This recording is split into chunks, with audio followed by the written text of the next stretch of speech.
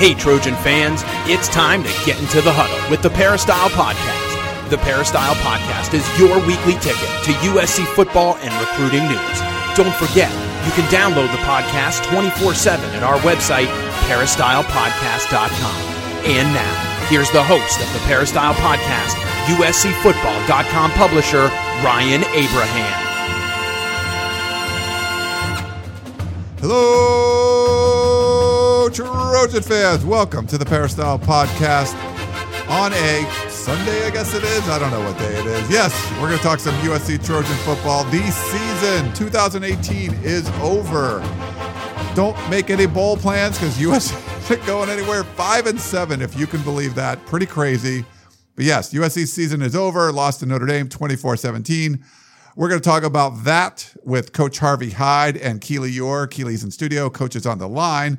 We also got to talk about some huge breaking news that Lynn Swann announced this morning, Sunday morning, that Clay Helton would be returning to coach the USC Trojans in 2019. So we're going to get to all of that on the show. If you have any questions or comments, podcast at uscfootball.com is our email address. Or if you'd like to call us or text us, you can do that at 424-254-9141. We got a lot of calls. We got a lot of texts. We got a lot of emails. We're going to try to get to all of them. We do appreciate the feedback. If you're going to look us up on iTunes, try to leave us some positive feedback. A 5-star review is awesome. We love all that kind of stuff. Google Play, Stitcher Radio, Audio Boom. We're all over the place. So wherever you can consume your podcast, if you can leave us a nice little note, that would be very much appreciated. Well, wanted to welcome Keely, who's in studio. What's up, Keely? How are you? Hello. Doing well. And we got Coach Harvey Hyde on the line via Skype. What's up, Coach? How are you? I am fine, and Keely, it's great having you with us. Finally, we have someone with us that knows what's going on. And I certainly welcome her to our podcast, as well as all of our listeners out there. And as we always say, thank you very much for making this show possible. And Ryan, I'm looking forward to answering a lot of questions and just talking a little bit about what I think. But before we do that, we have a sponsor to thank. Yeah, Southern California Tickets. So you can go to their website, SoCalTix.com, or just give them a call, 1-800-888-7287. No more USC football games to go to, but there's a lot of other cool stuff here in Southern California. You want to go see LeBron James play, or wherever you are across the country, you need tickets for the NBA. You want to see some NHL. You want to go to a play, a nice musical or something. Go check it out. Go to Southern California Tickets, 1-800-888-7287, and they will help you out. Call them. Tell Curtis. Say, hey, Curtis, Coach Hyde sent me. I need some tickets for something. He'll let you know what's up, and he will help you out. Well, Coach, okay, so there's a lot to unpack. Just so people know, Keely and I came in early. I shot a video for CBS Sports. Keely and I did an hour tunnel vision show right before this. Emergency tunnel vision. So that was on Facebook Live. So we'll put that up. We'll actually put that up in podcast form too, so you can listen to it that way. We're going to do a tunnel vision tonight at 7 p.m. So we're going to be talked out of all this. So we're going to rely on you, Coach. There's a lot of news. First, we want to talk about the game. Give us your thoughts on the game, and then we'll kind of get into some of the stuff with the coaching situation. Well, I want to talk about the game and the coaching situation and all of the above. But before we get into that, I want to talk about something that I think is real important. Oh, okay. And what that is the fan support for USC Trojan football. There's a way of supporting the team, and there's a way of not supporting the team. And I, as a former coach, have a family, and there's players that have families. And there's coaches that have families and children who go to the football games. And I don't think that the fans, and it's not all the fans, it's just a few, but the ones that think it's really cute on buying an airplane ad and having it fly around, fire Coach Clay Helton and this and that, that's not going to influence Lynn Swann, okay? All that does is make you look like a fool. And when the fans boo a team, when they're going off the field, hey, teams are doing their best. The players are doing their best. The coaches are doing their best. Maybe it's not good enough, but you don't show your frustration that way, and because they're trying to do their best. And I just don't appreciate it because I've been on the end of that happening. I know how it is when you have my wife and my kids sat in the stands, and they couldn't believe some of the things that were going on in the stands or things that were being said. And that's part of the job, don't get me wrong, as being a head football coach. That's part of the job. But booing the kids or flying an airplane around with those type of slogans or sayings, that's not going to change anybody's mind on, and actually it didn't, on who the head football coach is going to be at USC. And I think it's classless. I think it makes the university look bad, and I think it even makes you look worse because we are, and you are, always complaining when a player has an unsportsmanlike conduct penalty, and you're doing nothing but the same thing. So I wanted to say that. So maybe in the future you'll think about it. And, of course, if you don't like what I'm saying, it's just my opinion. But be courteous as far as the people out there who do care about the players and do care about the football program. Because when you do those type of things, I don't know how you got in USC. Okay? So let's move on. So you're not a big fan of that. So now there are fans that are outraged, and they feel like they don't have a voice with Lynn Swann, the athletic department. What would your recommendation be to them? Because this was like a grassroots sort of thing, and I get it. They were mad. I'm not going to say it's like right or wrong to fly a banner or whatever, but they wanted to get they wanted their voice to be heard, and they pulled their money together and did something, and they actually got people's attention a little bit. Oh, they did. They did. I think they wasted their money, okay? Because a lot of people, people who have been a coach or people that care, we know that doesn't make a difference. It doesn't make a difference, and you wasted your money. You should have given it to a charity or something, or given it to the university where you could have got a write-off or donation. But to do those type of things, I don't think is right, and I don't think it makes a difference. And I understand how people think there should be a change made if they do think that way, and I won't tell you how I think, but I'm going to support now whatever's happening. I'm going to support Clay Helton and hope that, and if you want to talk about my thoughts of what I think should happen now since they've made that determination, I'd be happy to do that. But I'm not going to, and I'm not always so positive on our podcast or all my shows do in exactly some of the decisions that are made during the game or game planning or adjustments that are made. Well, those are just my comments. But to do those type of other things isn't part of the game, or it isn't part of making adjustments, or it isn't going to make any difference. The comments we make as far as adjustments in the game plan, adjustments in passing routes, adjustments in formations, tendencies, tackling, open field tackling, and those things are part of the game. But as far as those other things, I don't really believe in. And, of course, if people want to continue that, they can. They buy a ticket, okay? And if they want to show, the best way to show they don't like what's going on is don't go to the game. And, obviously, that showed up this weekend. Yeah. At the Rose Bowl, UCLA only had 39,000 after they beat USC. So now they're not real happy there because they're not winning a lot of games. And that's announced 39,000, announced 57,000. I don't know how many were really there. But that's the way you show your frustration. And that's the way people understand you're not happy, is when you don't send in your contributions and when you don't attend the game. Now, that's the best way to show it. Gotcha. All right, Coach. We have some questions on the game first, and then we'll talk about the coaching situation second, if that works for you. I have a voicemail here. We'll start it off with this, Coach. Here you go. This message is for Coach Harvey Hyde. This is Don from New York. You guys do a great job. Hey, Coach, just a question. As far as what you've seen, do you feel like in a lot of ways that this started from the beginning, that this is just bad preparation from the beginning, just bad habits? Coach, what would you, I'm sorry, Coach, I'm just stuttering. I'm sorry, guys. I'm just so frustrated. Just the fact that these guys are getting injured the way they're getting injured, it shows that they're not preparing well for football.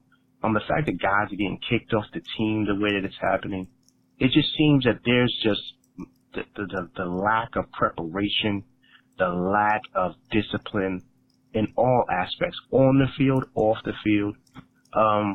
So, Coach, I just wanted to hear your perspective on that, and you being a head coach. All right. This is Don from New York. You guys do a great job. Sorry the season had to come to this, but, let's get them next year. Right on.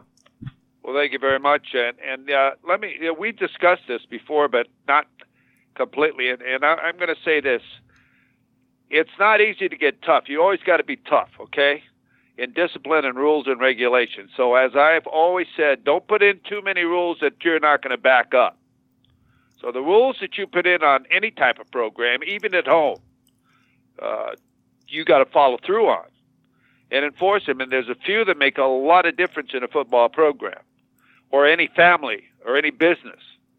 So the ones you do, you got to enforce, and you can't all of a sudden be soft and then get hard. And I've said all along, I thought the football program has been soft in the discipline area. They haven't been that disciplined in the way they dress, the way they travel, the way they look, the way they dance, the way they do everything, okay? On the sideline, the cape, taking pictures on the sideline during the game, all the different things. You've heard me be very critical on this. Those things can't go on. Sideline discipline's got to be there all the time. Quarterbacks next to Coach Helton are wearing headsets. They got to go on all the time. That's part of putting a football program together, from wearing a coat and tie, getting off a plane, looking like a football player at a football team, represents the university, and I really feel it makes a difference on how you play, not coming in 15 different outfits. I think you represent something, and you should have the discipline of being a part of that university and feeling a part of that university everywhere you go. Because where you go, you may not know those people, but those people know you and who you are. And I think you have that type of discussion with your team when they come to the campus, when they're part of the team. You can't do it afterwards. You got to do it at the beginning. And I think right now, starting that, it's got to be fresh coming in, starting Monday or whenever they put the new staff together with team meetings or whatever. They got to say, okay, guys, if you're happy with 5 and 7 and the way we've done it in the past, it's time for you to move. You can transfer. You can go anywhere. But the guys who want to stay here and be in the foxhole with us and do it a different way, we welcome you. And these are some of the things we're going to encourage and we're going to do, and we're going to hold you to it. Now, as far as some of the players that got in trouble that left the team, they were great players. I'm telling you, Levi Jones is a great player. Bobby Bowden's a great player. People are going to take these players, okay? And it's very disappointing to lose 5-star players like that, because when you lose them, the high school coaches from those schools, and they're very good schools, Bishop Gorman and the Texas school, they all of a sudden lose confidence in you as a football program, and they say, I'm not sure if I want to send another player there. They allowed this kid to get in trouble. He did dumb things, and I know what they did. And I'm not going to say what they did, but there are things that can be taken care of those problems a different way, okay? Not throwing them out of school, but giving a guy, I had many second chances or third chances. There's ways of taking care of those things without putting the guy on the street when a guy really can possibly be loved a little bit and given another opportunity. So, no, you can't all of a sudden go along and then get tough. You got to be tough, just like you got to learn to hit at the beginning of the time. You got to be physical, and then you can go back and loosen up and be a little bit softer. But you got to be tough from the beginning. So, Coach, I talked to Cam Smith after the game last night, and he raised some questions about the commitment level from USC's players and whether or not the players buy into the program. He said it's easy for guys in LA to get distracted. With that issue, do you see that as more of a player problem, a coach problem, or a mix of both? Well, I don't think it should be a problem. I think it should be a part of understanding that you're here for a reason. Because it's Los Angeles, there's a lot of people that live in Los Angeles and Hollywood and so on, and you have a lot more choices and things to do. And you can get lost and maybe do things that you can't do in smaller communities because people know who you are. But you got to know the difference between right and wrong. You don't have to be smart. You don't have to be intelligent. You got to know when it's time to leave a party. You got to know when you're at a party or somewhere that things are going on that shouldn't be going on, you just simply disappear. You know it's time to go. And players have got to be committed to who their teammates are and you never want to embarrass your football program, your university, or your family.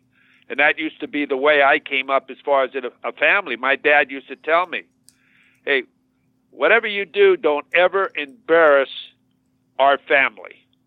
That was part of it. And that's part of a football family, which any university has, like the USC football program. You got to be dedicated and not embarrass our family. And guys don't have to have a 4.0 grade point to understand what common sense is. I think common sense is the highest level of intelligence that there is.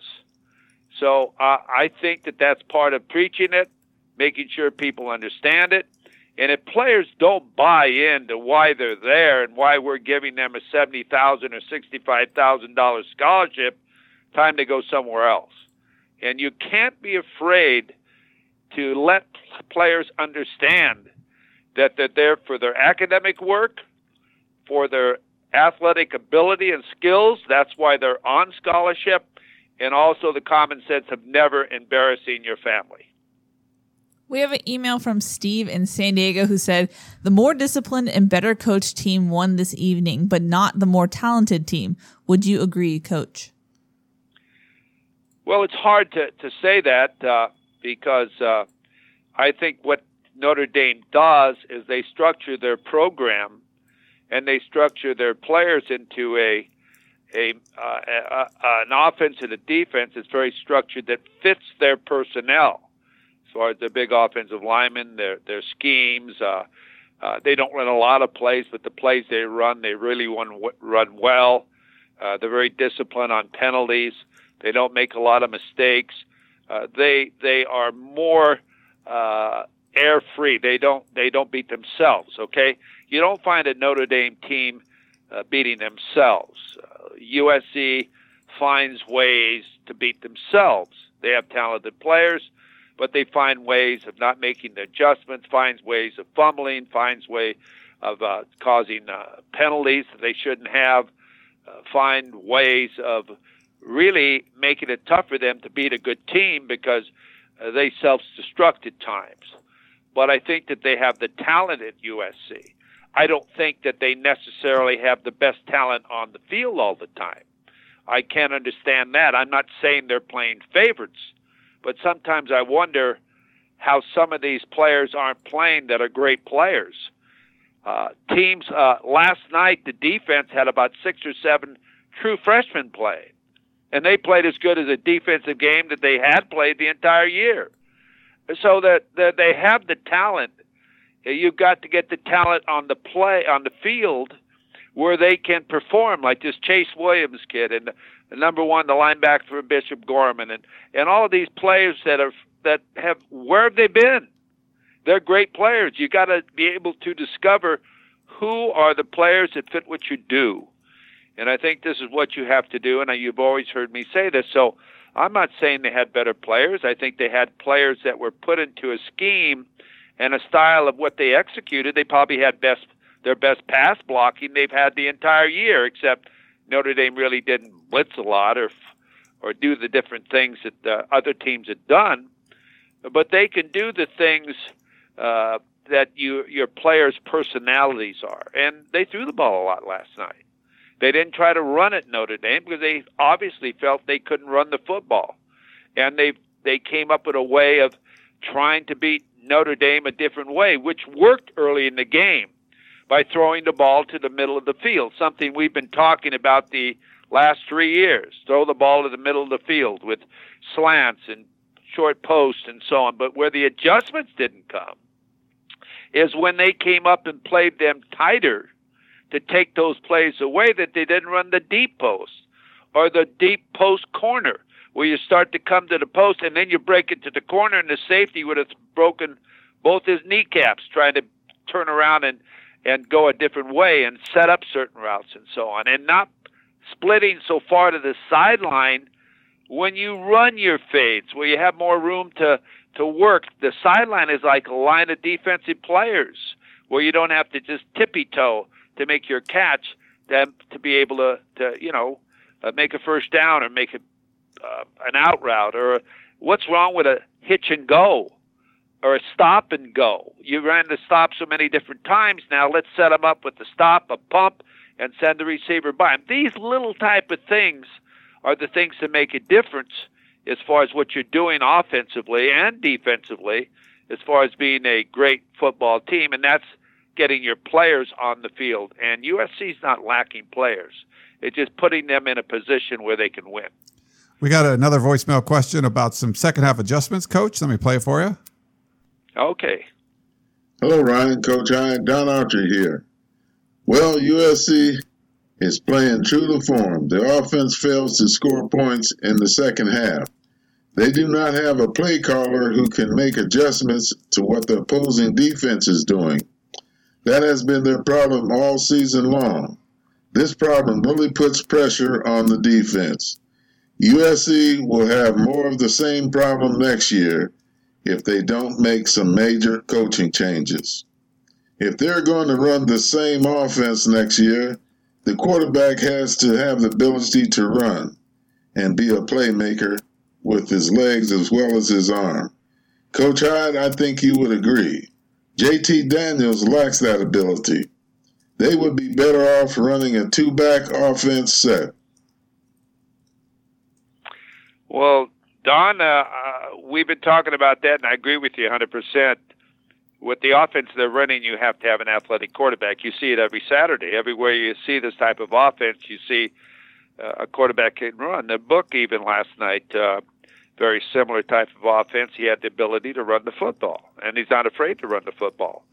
And it seems as though they just tell JT, don't run the football. Throw the ball away or throw it up in the air or do something, but don't run the football. But you got to move a guy around, and you got to be able to run a keep occasionally or run a bootleg occasionally. They ran 2 bootleg screens or 3 last night that really did hurt USC's defense.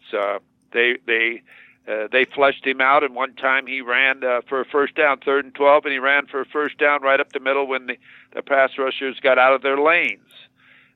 You've got to have an athletic quarterback, or you've got to get in more of a power type of offense with an athlete such as JT Daniels, and you run more of an I type of offense and play action pass and a 2-back set where, if you notice, a lot of teams now are using their 2-back sets when they throw the football, because they both block the end man in the line of scrimmage, and the offensive line closes down, especially when you're having a lot of aggressive defensive gap defensive and blitzes, and it works. You've got the thing blocked and solved. But when you're playing with one less guy and they overload you and they bring 8 guys or 9 guys and you only got 7 guys to block them, well, obviously, how are you going to block them? It ain't going to happen. So you got to have different type of schemes to be able to block those different type of fronts you're going to see, and it's a lot easier with a 2-back offense, especially with a quarterback that you want to keep in the pocket. So you've got to develop things that fit your quarterback, and we'll see what happens with their new offense, if they're going to run a new offense. I don't know really what they're going to do yet with the staff or with their philosophy, but they've got to make some changes in it, obviously. We have an email submission from Sergeant Rodney Strong, who says, what does it say about head coach when he runs an offense that cannot score points to win football games? When will this dumpster fire of Clay Helton and his era be over and USC can move on? I like Clay Helton and respect him as a man, but he is not knowledgeable and experienced enough to lead a powerhouse program like USC. It's going to be a long off season, I guess. Well, I don't know if that's true. What I mean by that, I think what happened here with Coach Helton, he got put in a situation. It's not all his fault. I mean, is he going to say, no, I don't want the head coaching position at USC? He isn't going to say that. And he's made a lot of inroads. He's made a lot of money, and he's had 2 very successful seasons at USC.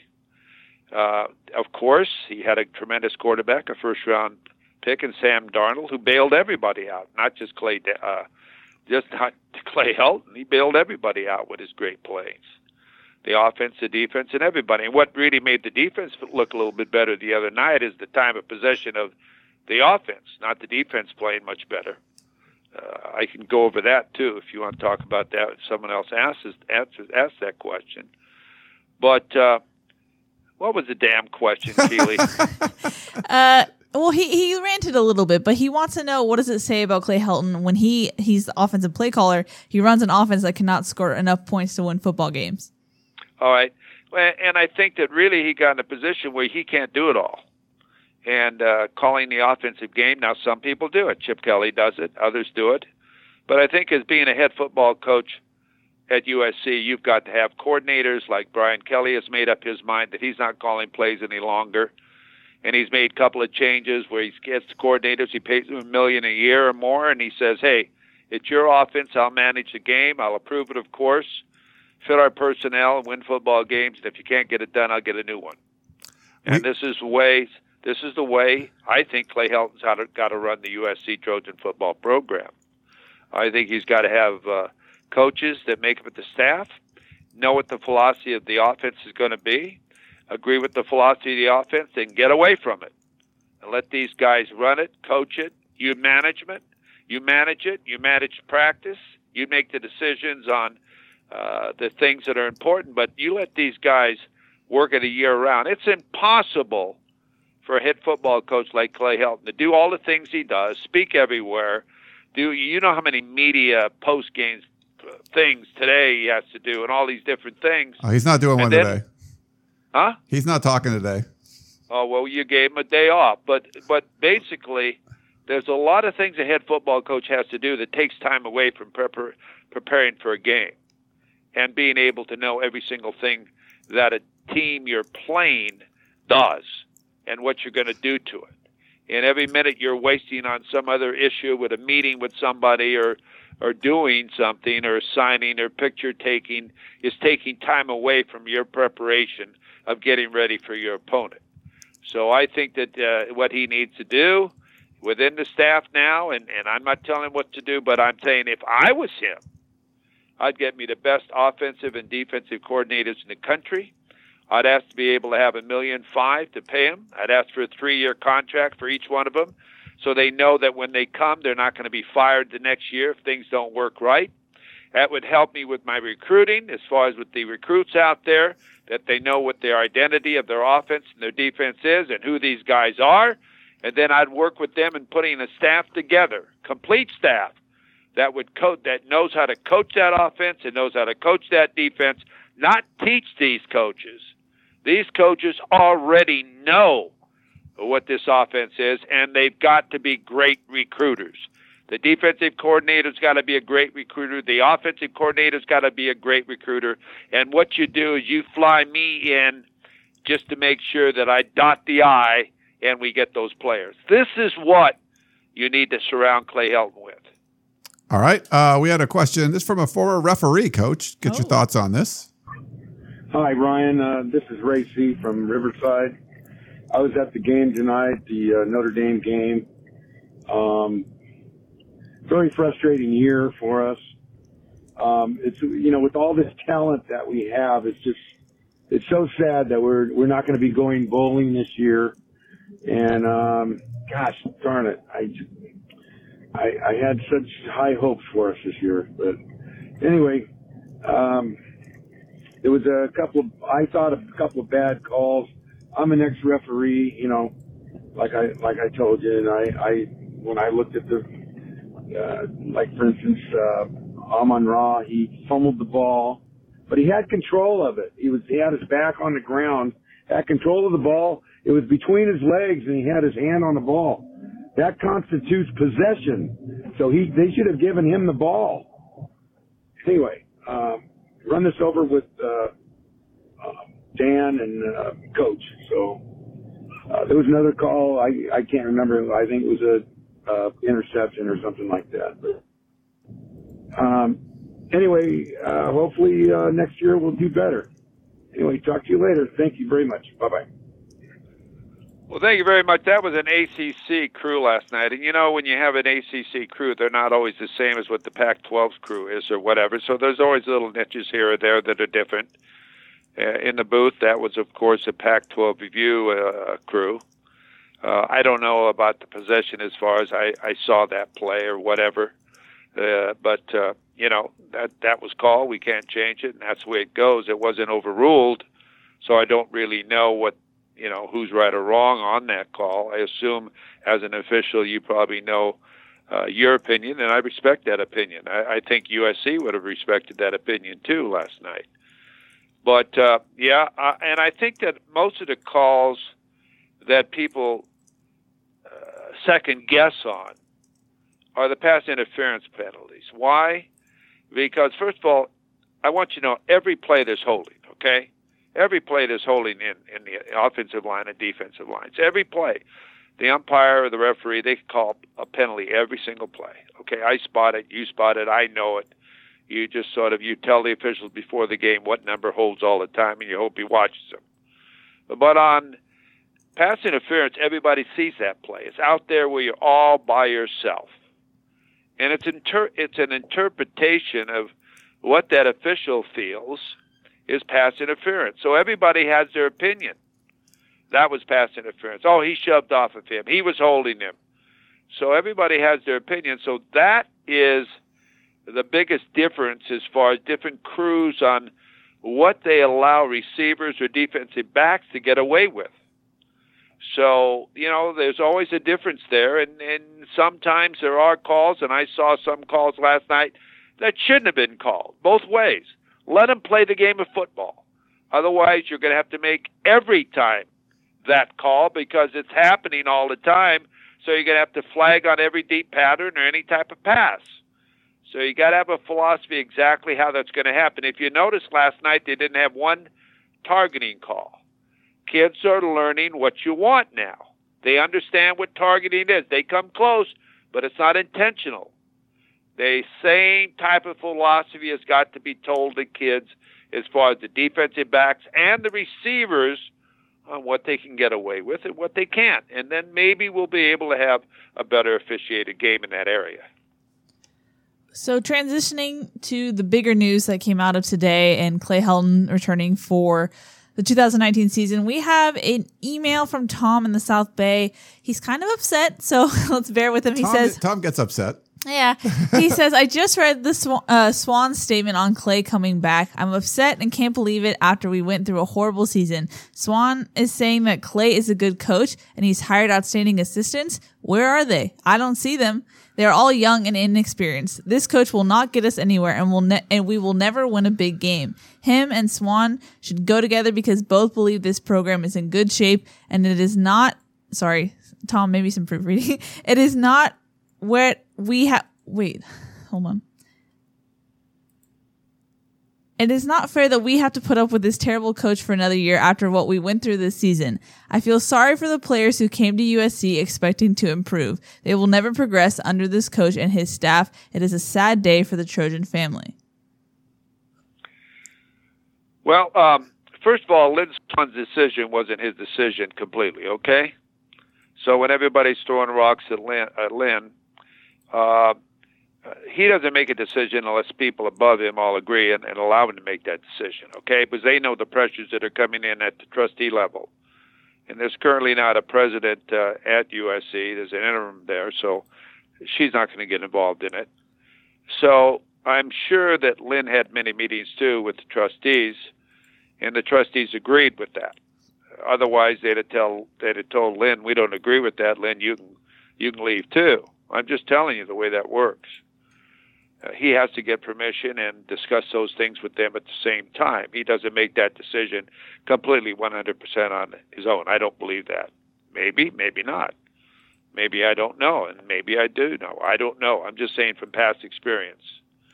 Now, as far as Clay Helton is concerned, I don't think he's a bad person. I think he's a great person. As far as representing the university as an individual, I don't think you could have a better person. I made the statement many times that if I had a son, I'd love for him to play for him because of what he brings, his kindness. The players love him and everything else.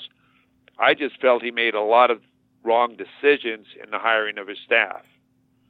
I didn't think he brought the quality of staff to surround him at USC, understanding the type of football program and what's expected at USC as far as the level of competition and the level of winning and the importance of winning. And you don't out-coach people.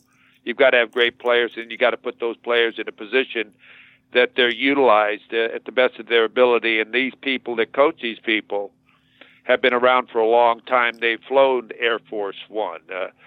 They've been in a foxhole before. They're not younger coaches. They're coaches who have had experience with great coaches, not just the same group of coaches, and coaches that don't tell you what they're going to do. This is Clay Helton's offense and defense that he's responsible for. And he's got to have a say in all parts of it. And if he's not going to coach those areas, he's going to know exactly what those coaches do. And when those coaches tell him, you're going to go recruiting, or you're going to do this, or you're going to do that, they respond to him. Okay? Because he's a nice person, and they got to respect him enough to understand that. And I think sometimes you lose that, too, because you're such a nice person that your coaches sometimes take advantage of you, but that's not their fault either, because they're in a position where they're coaching at USC. So whoever put them in that position of coaching at USC, then you got to look at him and say, hey, we don't have the quality of person, and you've heard me use this term over and over and over. You don't have somebody at USC that's doing his first heart transplant, or flying Air Force One when he's never flown Air Force One, or doing this. You have people who have done it before, so that you know what to expect, that you're going to survive, and have those type of people and coaches around you. And then the youth you have around you have got to be the type that potentially are going to be coordinators someday, or your coordinators are going to be head coaches someday, and you have trouble keeping them. That's why you sign them up to a 3-year contract to start with, so they have the security of knowing they will have this type of opportunity to become a head football coach. And then it all starts with your recruiting coordinator on who that is. Is it somebody that can forecast players, can bring me the players, that has the contact with the individuals out there throughout the country, that when he walks in or when he calls them, they take his call. And when he walks in, he doesn't stand in line. They say, how you doing, Tom? Come over here. Here's my... He's not in line of 15 other coaches that are there at the same time for the same player. And these people know that he has taken care of their players before, and they believe in him, that if he says, we'll take care of him, graduate him, and he'll be a great player, they have confidence in this recruiting coordinator and this coaching staff that that'll happen. But these high school coaches aren't going to send their players to a place where they're going to get thrown off the team, or they're not going to graduate, or they're not going to get better. So you better have everybody, including the strength and conditioning coach, the academic advisor, which USC has just lost, I thought, the best academic advisor in the country, in Maggie Elstruai, to the University of Georgia. And they've lost, never mind, other people like that people come after your best people. So if people aren't coming after your best people, then maybe I don't have the best people. So you've got to get people that on your staff that other people want, and want to do things the way you're doing it, but you're doing it right. We got a voicemail here. This might have been before the announcement this morning. We'll see, but it's about the coaching aspect. So I wanted to play it for you, Coach. Here you go. Hey, Ryan. This is Dan from West Covina giving you another call. So watching Helton again, I just can't help but think of a reverse Pete Carroll. Instead of making adjustments in the second half, the other guys do it, and it always works like charm. I've seen this time and time again. I feel like we're kind of in that movie Groundhog's Day where it keeps repeating. This is going to be a tough one, and I have a feeling I'm going to have the same voicemail next year. So that being said, Coach, when do you pull the trigger as an athletic director? What signs do you look for when enough is enough?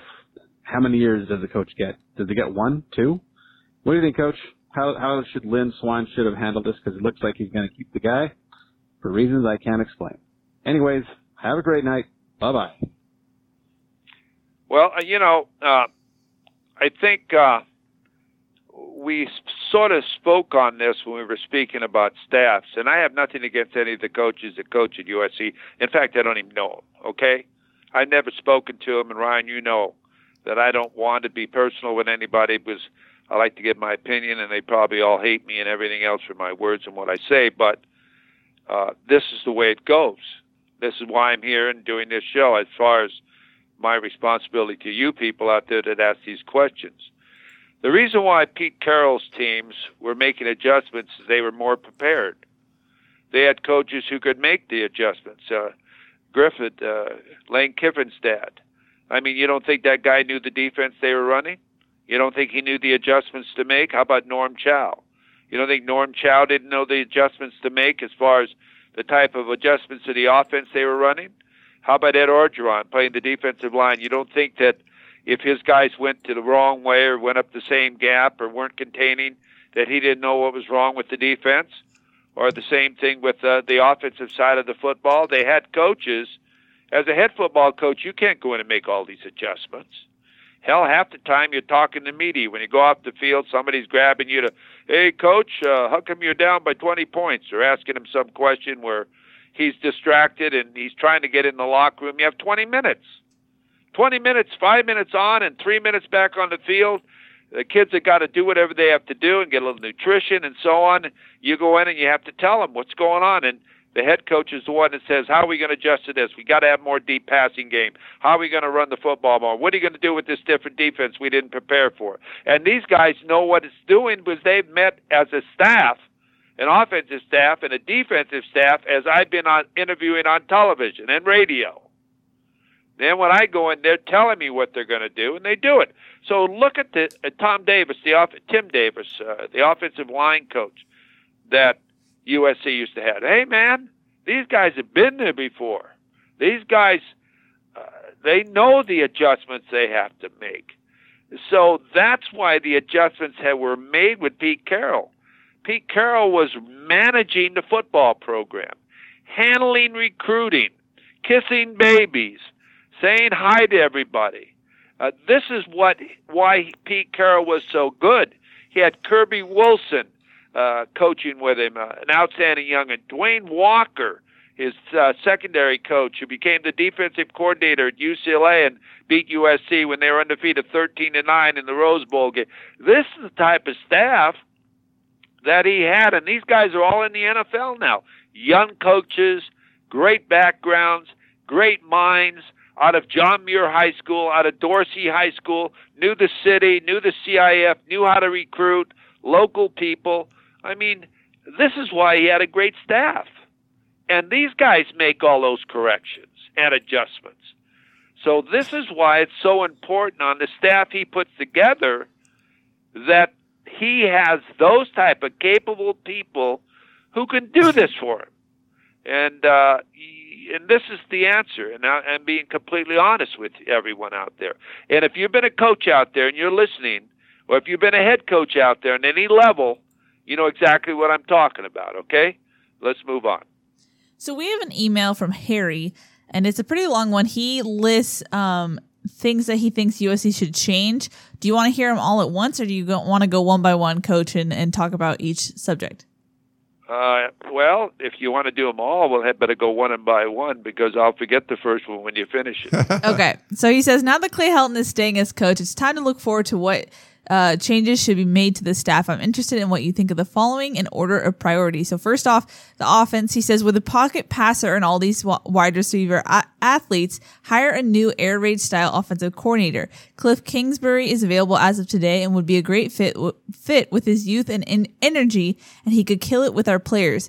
We won't even need to pay him as much with his buyout at Texas Tech. JT will shine in that offense, and the running backs will as well. We need to make a break with the old-timers from USC who think that we should just run the ball. They can retain T. Martin as wide receivers coach and recruiting coordinator.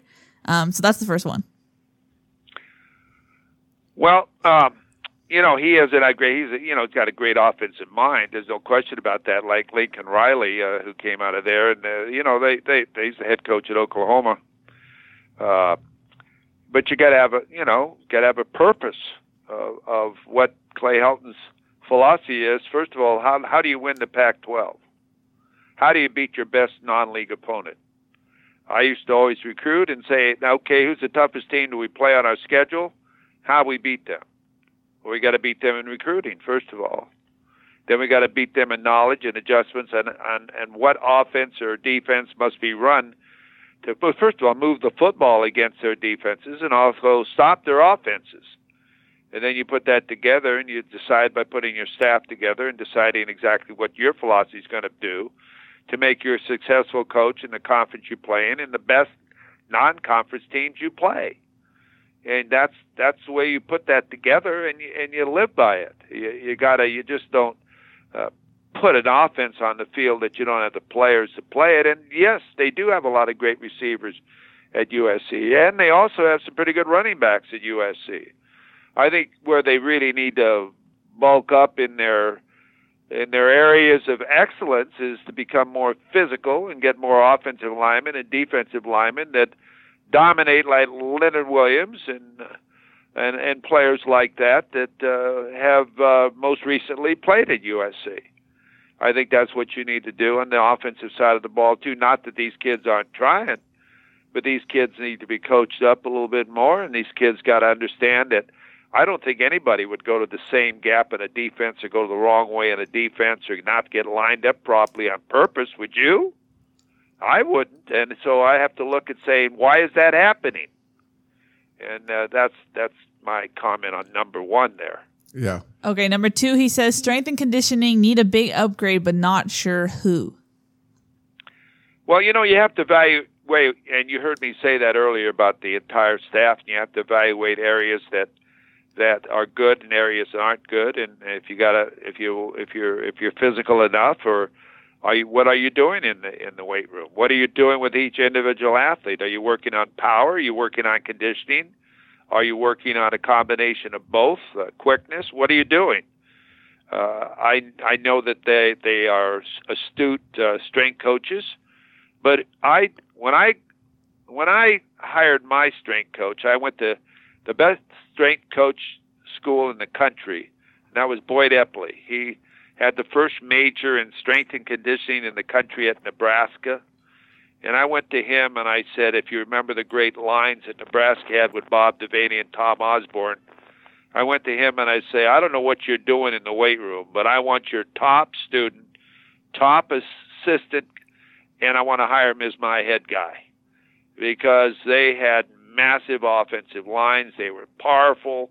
They owned the line of scrimmage. And all of the above. So that's one thing you look at. You look around the country and you say, who is physical and why? And what are they doing that we aren't doing? And sometimes you can't ask your guy to do that. Sometimes, and I'm not saying this guy isn't doing what you asked him to do, but I'm saying you go to a program and you say, hey, they're doing what we need to do. So rather than teach your guy how to do that, you hire one from them. Or you hire the whole staff if you can.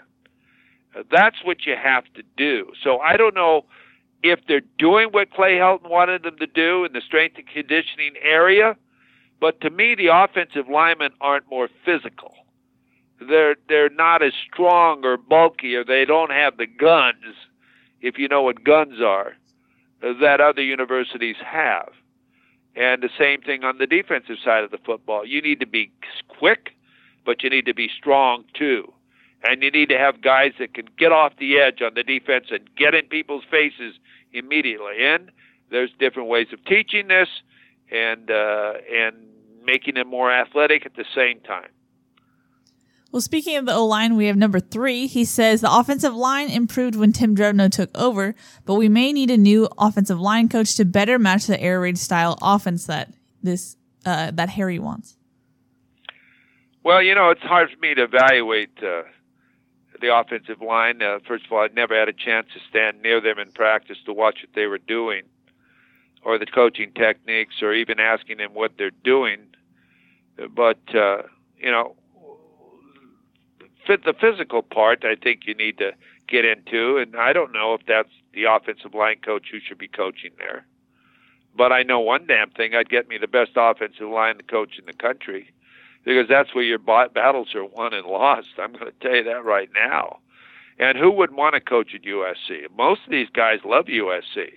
They've always wanted to coach it at USC. Even pro players want to coach at USC. But if you bring a pro player in, they better know how to recruit too. Don't be coming in and thinking, you're going to X and O all day and you're not going to get on the streets and get out there and get some players that you can X and O with. And the same thing with the defensive line. You've got to be able to have great coaches who know exactly the techniques and the things you got to do, but you got to have them that are able to also recruit the type of people that can execute the moves and techniques you want them to do. And I'm just saying, you find the best wherever they are. You recruit them like you recruit players. You got to go out and find out who these people are, and you got to get them. You just don't put a name there and say, "Oh, I'm going to get him," or "I like this guy's a buddy of this guy, and he's a friend of mine, and he's near retirement. I'll take care of him for 2 years." What are you talking about? You got to get people who have a career and they're the best at what they do. Just like I'm not going to use that term again. The guy that can execute and do surgery on people the best. So I'm just going to go rapid fire now. He basically he said special teams, get rid of John Baxter. Defense, he says get rid of Ronnie Bradford, but Kenichi Udeze, the D-line coach, stays. And then he thinks that USC should retain Clancy Pendergast. Well, then he shouldn't ask me. He wants your thoughts, though, your expertise. Because he's already got his Harry's got a plan. He got a plan. Yeah. He should be doing this. No, he at least has a plan. We're not sure, if people that matter have a plan, but Harry has a plan, so that's good. Way to go, Harry. of him. Yeah. No, I am. I'm proud of him, and I would agree with some of the things he said, and I would disagree with some of the things he said. So, Harry, I think that's the best way to say it. On some of the ways that you want to go, I might not agree with all of them, but at least you have a plan. How's that? I got a voicemail for you, Coach. The last one from me. Here you go. Ryan, Trojan alum, class of 2017. Just got the news that Helton will get another year. Obviously, I'm very upset. I think this is ridiculous. And I'm sure you're getting lots of voicemails saying the same thing. But, I just want to know, what is the rationale behind keeping him? Is it, stability? I don't understand what's going to change next year. What'll be different? So, I was wondering if maybe you could give some insight on, the other perspective and just, help me understand what's going on. Is it that we just don't have a president? What? It's, I don't know. This is such a joke, and I'm very frustrated. But big fan of the pod. Keep up the good work. Bye. Sometimes I wish that these were live calls. I really do. Because I think it's important to talk face-to-face with some people. I wish that was a live interview. I could go back and forth with this guy on it and talk about it. But there's a reason for everything, okay? And I'm not saying it's financial, because they would have to give him, I've heard, somewhere between $10 and $15 million, and maybe they're not up to doing that right now. I know that at times they're very stringent on things in their budget, athletic budget, and don't ask me why and how. But they are. I know that. So maybe it's just too much money as far as a buyout. I don't know, but you asked me maybe what the reasons are. I don't know what the reason is, but obviously they made this decision. So the thing you've got to do is make the best of the decision. And that's what you do as a loyal fan. You make the best of the decision, and you find a way as an athletic director and a head football coach to prove that they were right at the decision they made.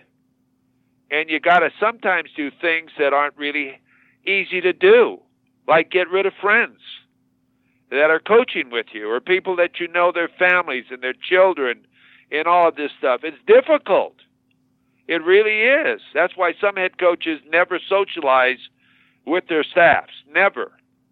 Because they don't want that close relationship, because there might be a day when you have to get rid of this guy, and you don't want to know what school they went to or how many children they have or all this and that. But there's difficult decisions that Coach Helton has to make, and he's got to make them quickly.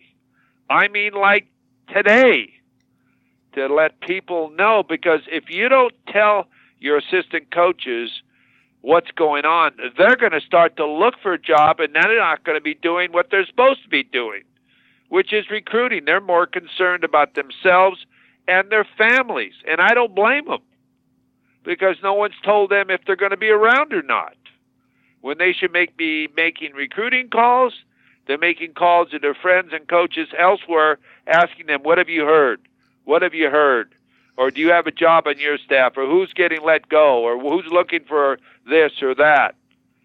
So I'm telling you, you better find out today exactly what's going on with your assistant coaches. And you better let them know, so that if they aren't going to be around, you're not going to a bowl game. So you don't have to prepare for your bowl practices. What you got to do is start your recruiting, and that means you never stop recruiting. So you better find out what's going on and keep it going immediately, and that's what I say. He's got to make some decisions, but that's what you get paid for. And if you got to prove to people that Lynn Swann made the right decision, and you're the person to make the decisions that are necessary to get this better. Well, we have one final email submission, and I saved it for last so we can end on a positive note. Okay. It's from George in Oxnard, who says, I was going to ask you what went wrong during this 5-7 season, but that would take all day. Coach, please give me some positives that we can build on for next season. Is there anything that you like that we can get excited about? Thanks for another season of your spot-on analysis, Coach. You tell it like it is. You rock. Fight on. Well, I think that the thing that you look at always, and I talk to coaches all over the country, and you know what they tell me? They're USC. They're USC, and that is still out there, folks, which means there's players out there that USC can come in on and get those players no matter when, because they're USC. So you still have the image of USC with you.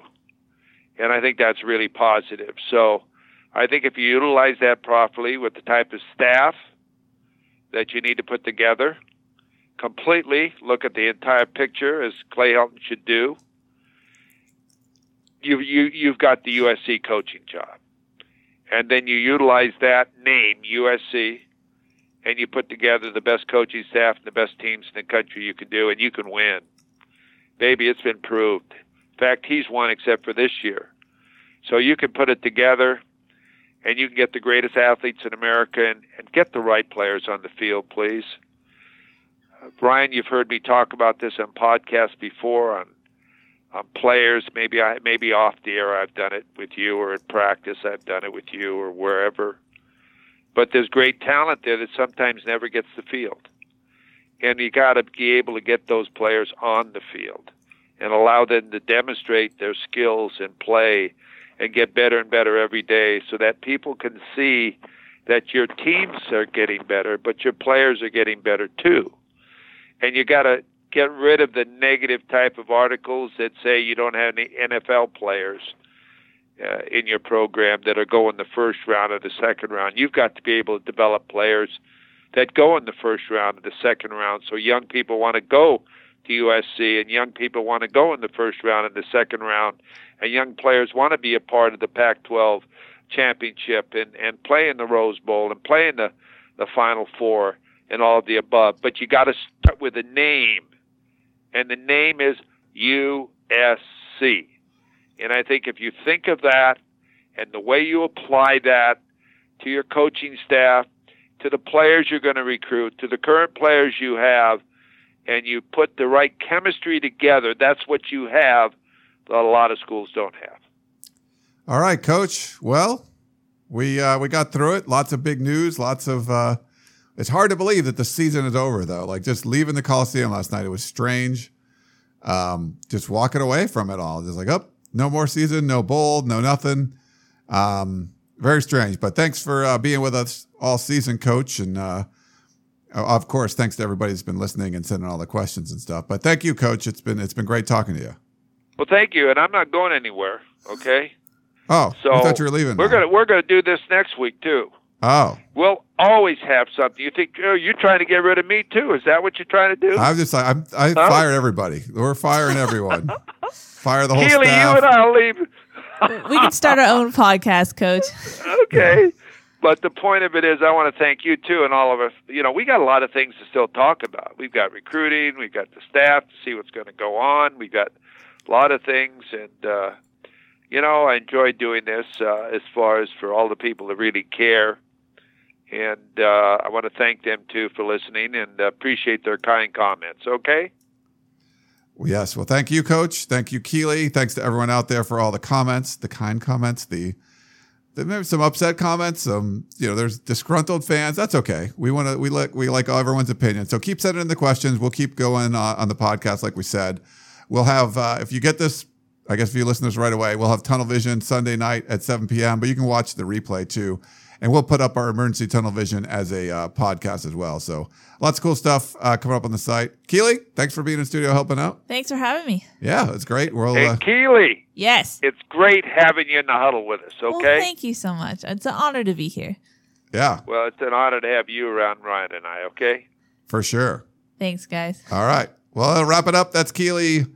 Coach Hyde, I'm Ryan. Thank you so much for tuning in to the Peristyle Podcast, and we will talk to you next time. Tickets, tickets, tickets. SC Tickets is your concert, sports, and theater ticket source. We have the tickets you need to any event worldwide. Football tickets are now available.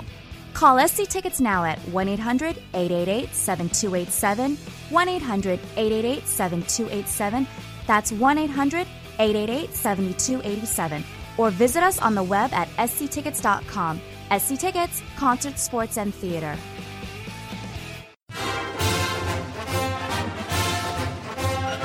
You've been listening to the Peristyle Podcast, presented by USCFootball.com. Be sure to tune in next week for the latest news on Trojan football and recruiting. And don't forget, you can automatically download the podcast directly to your smartphone or tablet for free. Just click the iTunes link on peristylepodcast.com or search for Peristyle Podcast at the iTunes Music Store.